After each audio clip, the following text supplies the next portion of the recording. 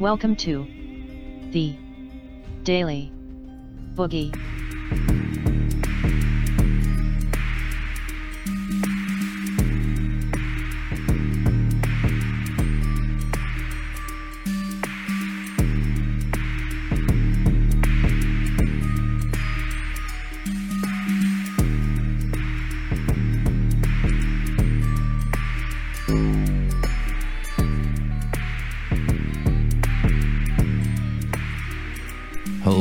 Hello. Welcome to another edition of the Daily Boogie podcast. Thanks for joining us. Thanks to everyone who's been subscribing. I've been noticing, and thanks for leaving the comments, by the way. I really enjoy reading the comments. If you want to become one of those people, you can do so by hitting the subscribe button on your preferred podcast player. If you want to become a supporter of the show, please head over to patreon.com/Boogie Bumper. And if you want to keep in touch, do so on Twitter @Boogie Bumper.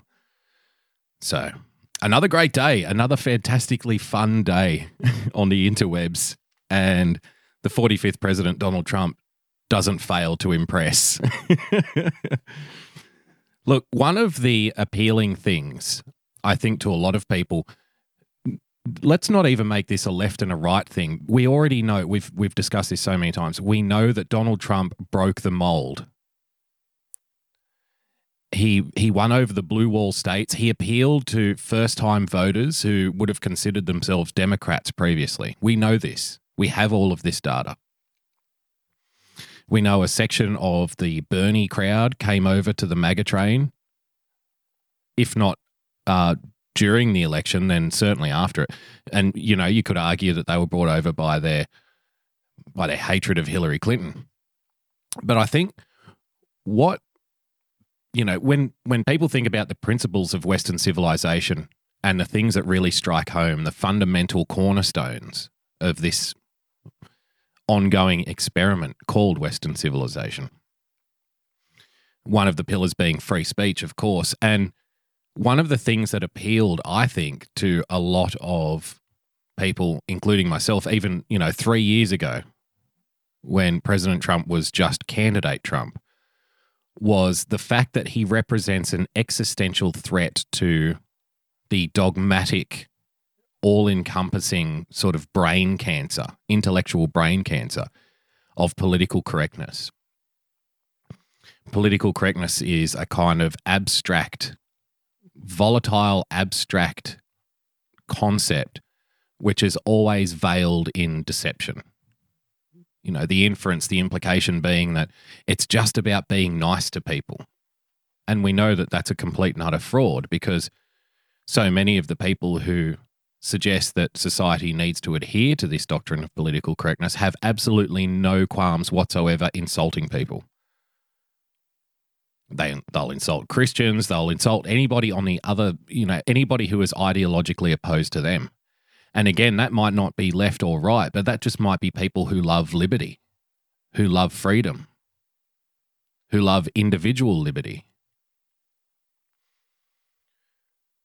And why I think probably more than anything else, more than immigration, more than taxation, more than regulation, more than trade, more than getting out of the Paris Climate Accord, more than getting out of the TPP, more than securing the southern border, more than all of those things, I think one can make the argument that the most important battlefront for Battalion Trump is the evisceration of political correctness.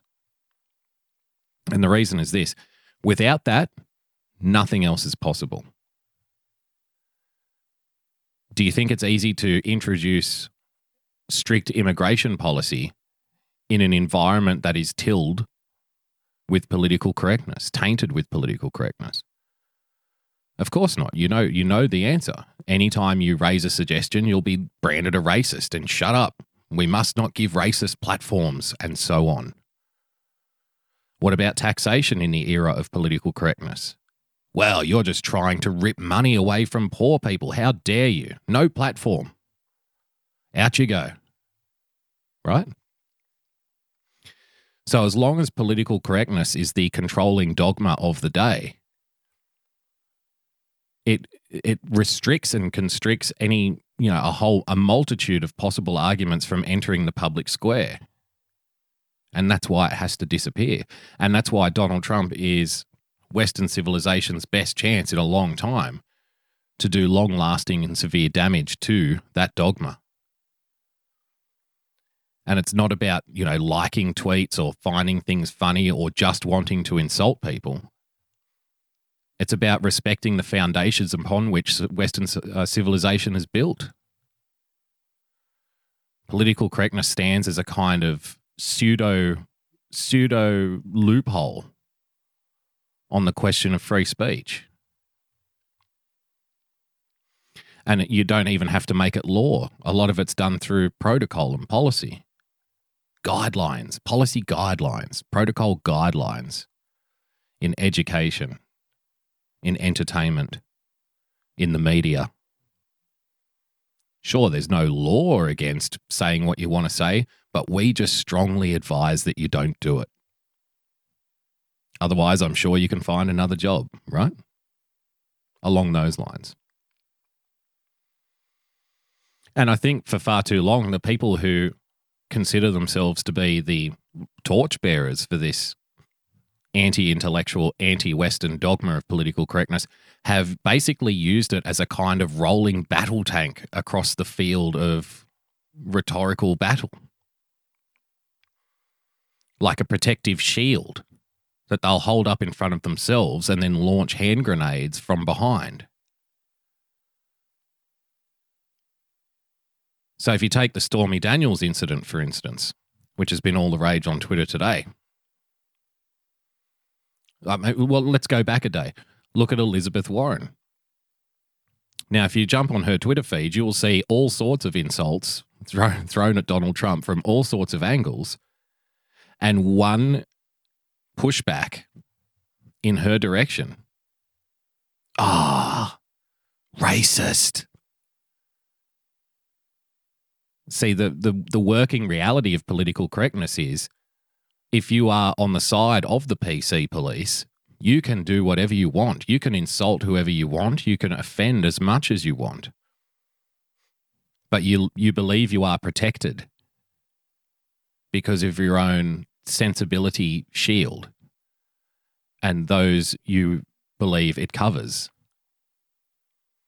You can launch grenades, but you can't get hit. And of course, it's a fraud because when somebody tears up this paper tiger, they absolutely can't handle it. They can't control themselves. They go into meltdown. So this was a tweet exemplifying this very thing. Donald Trump earlier today, quote, "Federal judge throws out Stormy Daniels lawsuit versus Trump. Trump is entitled to full legal fees. Fox News, great. Now I can go after Horseface and her third-rate lawyer in the great state of Texas. She will confirm the letter she signed. She knows nothing about me. A total con." So, of course, right? I mean, what he's doing here is obvious. Horseface, the third-rate lawyer. He doesn't care. Now, this is the response from Stormy Daniels. She quotes Donald Trump's tweet and writes this: "Ladies and gentlemen, may I present your president. In addition to his shortcomings, he has demonstrated his incompetence, hatred of women." There it is, right? That's the PC nerve kicking in. That's the reactionary reflex of someone taking the politically correct hammer and tapping it on your kneecap and your foot flying up in the air at 100 miles an hour. That's the reaction. Oh, he hates all women. And lack of self-control on Twitter again. And perhaps a penchant for bestiality. Game on, Tiny.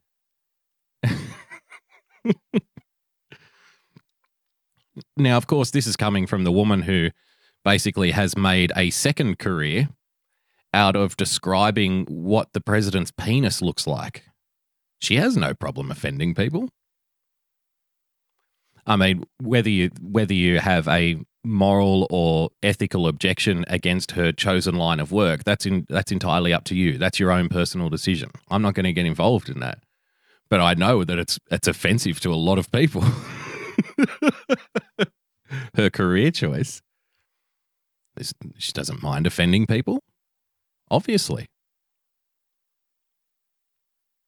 And we spoke about this yesterday, this tactic that has been used over and over again for years and years and years.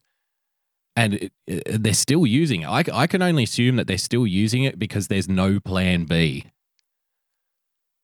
Like, to use a sports analogy, they're on the field, they're out there on the field, and they've been winning for 3/4 of the game, and they're up 40-0. And then in the last quarter, the other team gets back and, runs all the way over the top of them. They've figured out their playbook. And the score's back to about 35-40, and there's still 5 minutes to go. And the quarterback and the coach are sitting there going, gee, we're getting absolutely slaughtered. What do we do? Grab the playbook. And they open it up, and it's just one play. And it just says politically correct responses on it. PC. And that's it.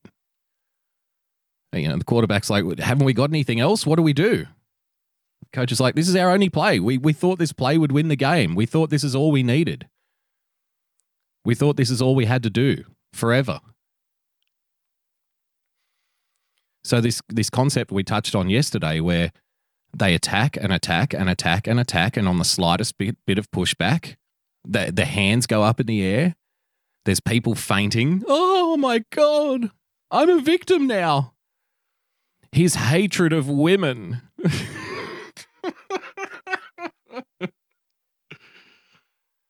I mean, there are very cheap lines here, and I won't go there, but to be honest, don't you think it's a little ridiculous for the woman who is claiming to have had sex with this guy to be bashing him on Twitter and talking about how much he hates women? It's like, yes, Stormy, but you still slept with him. So, are your standards even lower than one may assume? Or what's happening here? Was it some kind of Jedi mind trick? How the hell did you end up in bed with this guy then? And if you ended up in bed with him, despite knowing this, but despite having this opinion about his hatred of women and his incompetence and his lack of self-control and penchant for bestiality, what does that say about your judgment? But of course, to ask questions like that would merely, you're just a sexist. You're just a bigot, right? Because that's the PC gene kicking in. I just wonder, after 3 years of witnessing the way Donald Trump operates, the way he plays, the fact that he doesn't adhere to what his opponents believe he should adhere to, what they've been used to for the first 3/4 of the game when they were winning 40-0, scoring touchdown after touchdown after touchdown with their single play in the playbook, the PC playbook. What is it about this guy over the last 3 years that indicates to you that the same strategy is going to work if you just keep doing it? Have you not seen the amount of people who have tried this and failed dismally? I mean, we now have senators releasing DNA reports to quote unquote prove that they are of a particular racial group to the power of 1/1000th, and they think it's a win, and they still accuse him of racist attacks, even though the senator may possibly be scientifically, statistically, the whitest woman in America. It doesn't matter. And this is a point I've made before. If you play the PC game, if you are signed up to Team PC, your only option is to talk about how gross and offensive the other person is. When porn stars are your quarterbacks, how the hell do you think you're winning here? How the hell do you think you're going to beat this guy at his own game? What indicates that there's a flaw in this strategy over the last 3 years? And I made something that other people have pointed out today. Stormy Daniels raised about $500,000 for, a GoFundMe or something, takedownthepresident.com or some shit. I don't know. But the judge actually ordered Stormy Daniels to pay Donald Trump's legal fees. So all of the people that donated to Stormy are going to be putting money in the pockets of Donald Trump's lawyers. And then he follows up that news by jumping on, I'm going to go after Horseface and a 2-bit third-rate lawyer. Come at me, bro. And of course, they take the bait. They can't help themselves. Donald Trump's interactions with people who would be opponents of his over the last 3 years has been a study of people lacking the self-awareness to avoid getting roped into the battle that he can only win. There's no way he's losing in a slanging match on Twitter. No way at all. Like, at the point that you start typing your response and it's along these lines, the hatred of women and stuff, the memes are already set. The memes are already out there. They're already flying before you've even hit post. And there's nothing you can do about it except disengage. But they haven't figured that out yet. Maybe they never will. I don't know. He's not going to stop. He's not going to slow down. He's not going to just one day turn around and apologize. And every time you try to, play his game, you're going to lose. Inevitably. You can't win. But maybe they're just really slow learners. I'm not sure. Just got one article here that I wanted to point out from The Guardian. 3,121 desperate journeys exposing a week of chaos under Trump's zero tolerance. Well, the first thing that occurred to me there in that headline was 3,121 seems like a very exact number for apparently a week of chaos. It seems like it was very well documented and well counted chaos. They are, of course, talking about in April when a bunch of illegal immigrants tried to gain access to the United States. And there were many people who were arrested and turned back. And, of course, this started the media stories about, the famous children being locked in cages. But just wanted to highlight a couple of paragraphs here that I found interesting. One of the bullet points presented here is, quote, sentence lengths for migrants charged with the same crimes vary dramatically depending on the state where they were arrested. And I thought, why is that new? Of course that's not news. Don't states still have the rights to govern themselves to an extent in the United States? In the tradition of competitive federalism? Yeah, it sounds like The Guardian is advocating for a more federalized mode of doing things legally, which of course doesn't surprise me. But here's another line. Quote, the court documents shine a spotlight on the migrants' perilous journeys and the extreme lengths immigration enforcement goes to intercept them. So you see, the migrants' journey is not extreme. The action that they are taking is not extreme. To attempt to enter a country illegally, no, that's perilous. The border security doing their job and literally upholding American law and attempting to stop as many people as they possibly can from breaking the law by, i.e., entering the country illegally, this is an extremity. This is an extreme thing to do. Do you see the juxtaposition with the language when applied to the specific target group? Migrants, and it's not, illegal immigrants. It's not aliens. It's migrants denoting some kind of official status, even though we know that's not the case. Their perilous journey and the immigration enforcement, well, they go to extreme lengths to interrupt this quote-unquote perilous journey. Here's the next line. They also reveal the lack of documentation created when children were torn away from families at the point of arrest, a shocking omission. Now, I'm sure you've heard this line before, and this is a great example of it. Lack of absence of evidence is not evidence of absence. Just because there is, just because there is no documentation, the Guardian is actually making the argument that because there is no documentation or a lack of documentation, around children being torn away from families, this is actually evidence that children were torn away from families. You know, you've heard some of us speak about it before. Like, if you think using logic here and evidence is going to make a difference in some people's opinions, you're very much mistaken. They are literally saying that the lack of evidence is evidence of the crime, the quote unquote, the so-called crime, the perceived crime. Next line. 4 months after thousands were charged, only 23 individuals continue to fight their cases. The overwhelming majority have pleaded guilty, and only one case has actually gone to trial where the defendant was found guilty. The inference here being that because everybody has pled guilty, that the system is unfair. Like this is some kind of scheme. Because the very next line is a quote from Cesar Pierce, who is a defense attorney in New Mexico. He says, "I don't think this is really about justice anymore. Justice really factors very little into it." Now, if we introduce maybe a touch of logic into this, we might say people were caught trying to enter the country illegally.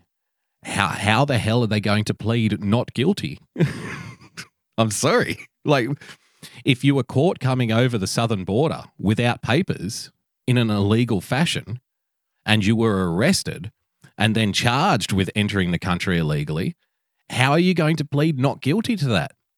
If you're a citizen of another country and not a citizen of the United States and you have no paperwork to say that you're allowed to enter the United States, how can you plead not guilty? So it makes sense to me that the overwhelming majority have pled guilty to this. That makes total logical sense. But in the eyes of publications like The Guardian, this is evidence of immigration enforcement officials going to extreme lengths to cut people off amid a perilous journey. And the lack of documentation that's created when children are allegedly torn away from families is evidence of how many children were torn away from their families. And what extreme lengths the government will go to cover it up. And this is how you use contrary evidence, apply a little bit of spin to it, and spit out something that actually seeks, appears to help your cause rather than hurt it. Using the same evidence, like I've made the argument before on various shows. When we discuss fake news, it's not about saying everything that's said here is real or everything that's said here is fake. A good writer can take 4 or 5 facts and write 2 different articles using those same 4 or 5 facts, and one can be pro an argument and one can be against an argument. It's all about how those facts are used. It's all about how truths are mixed with half-truths.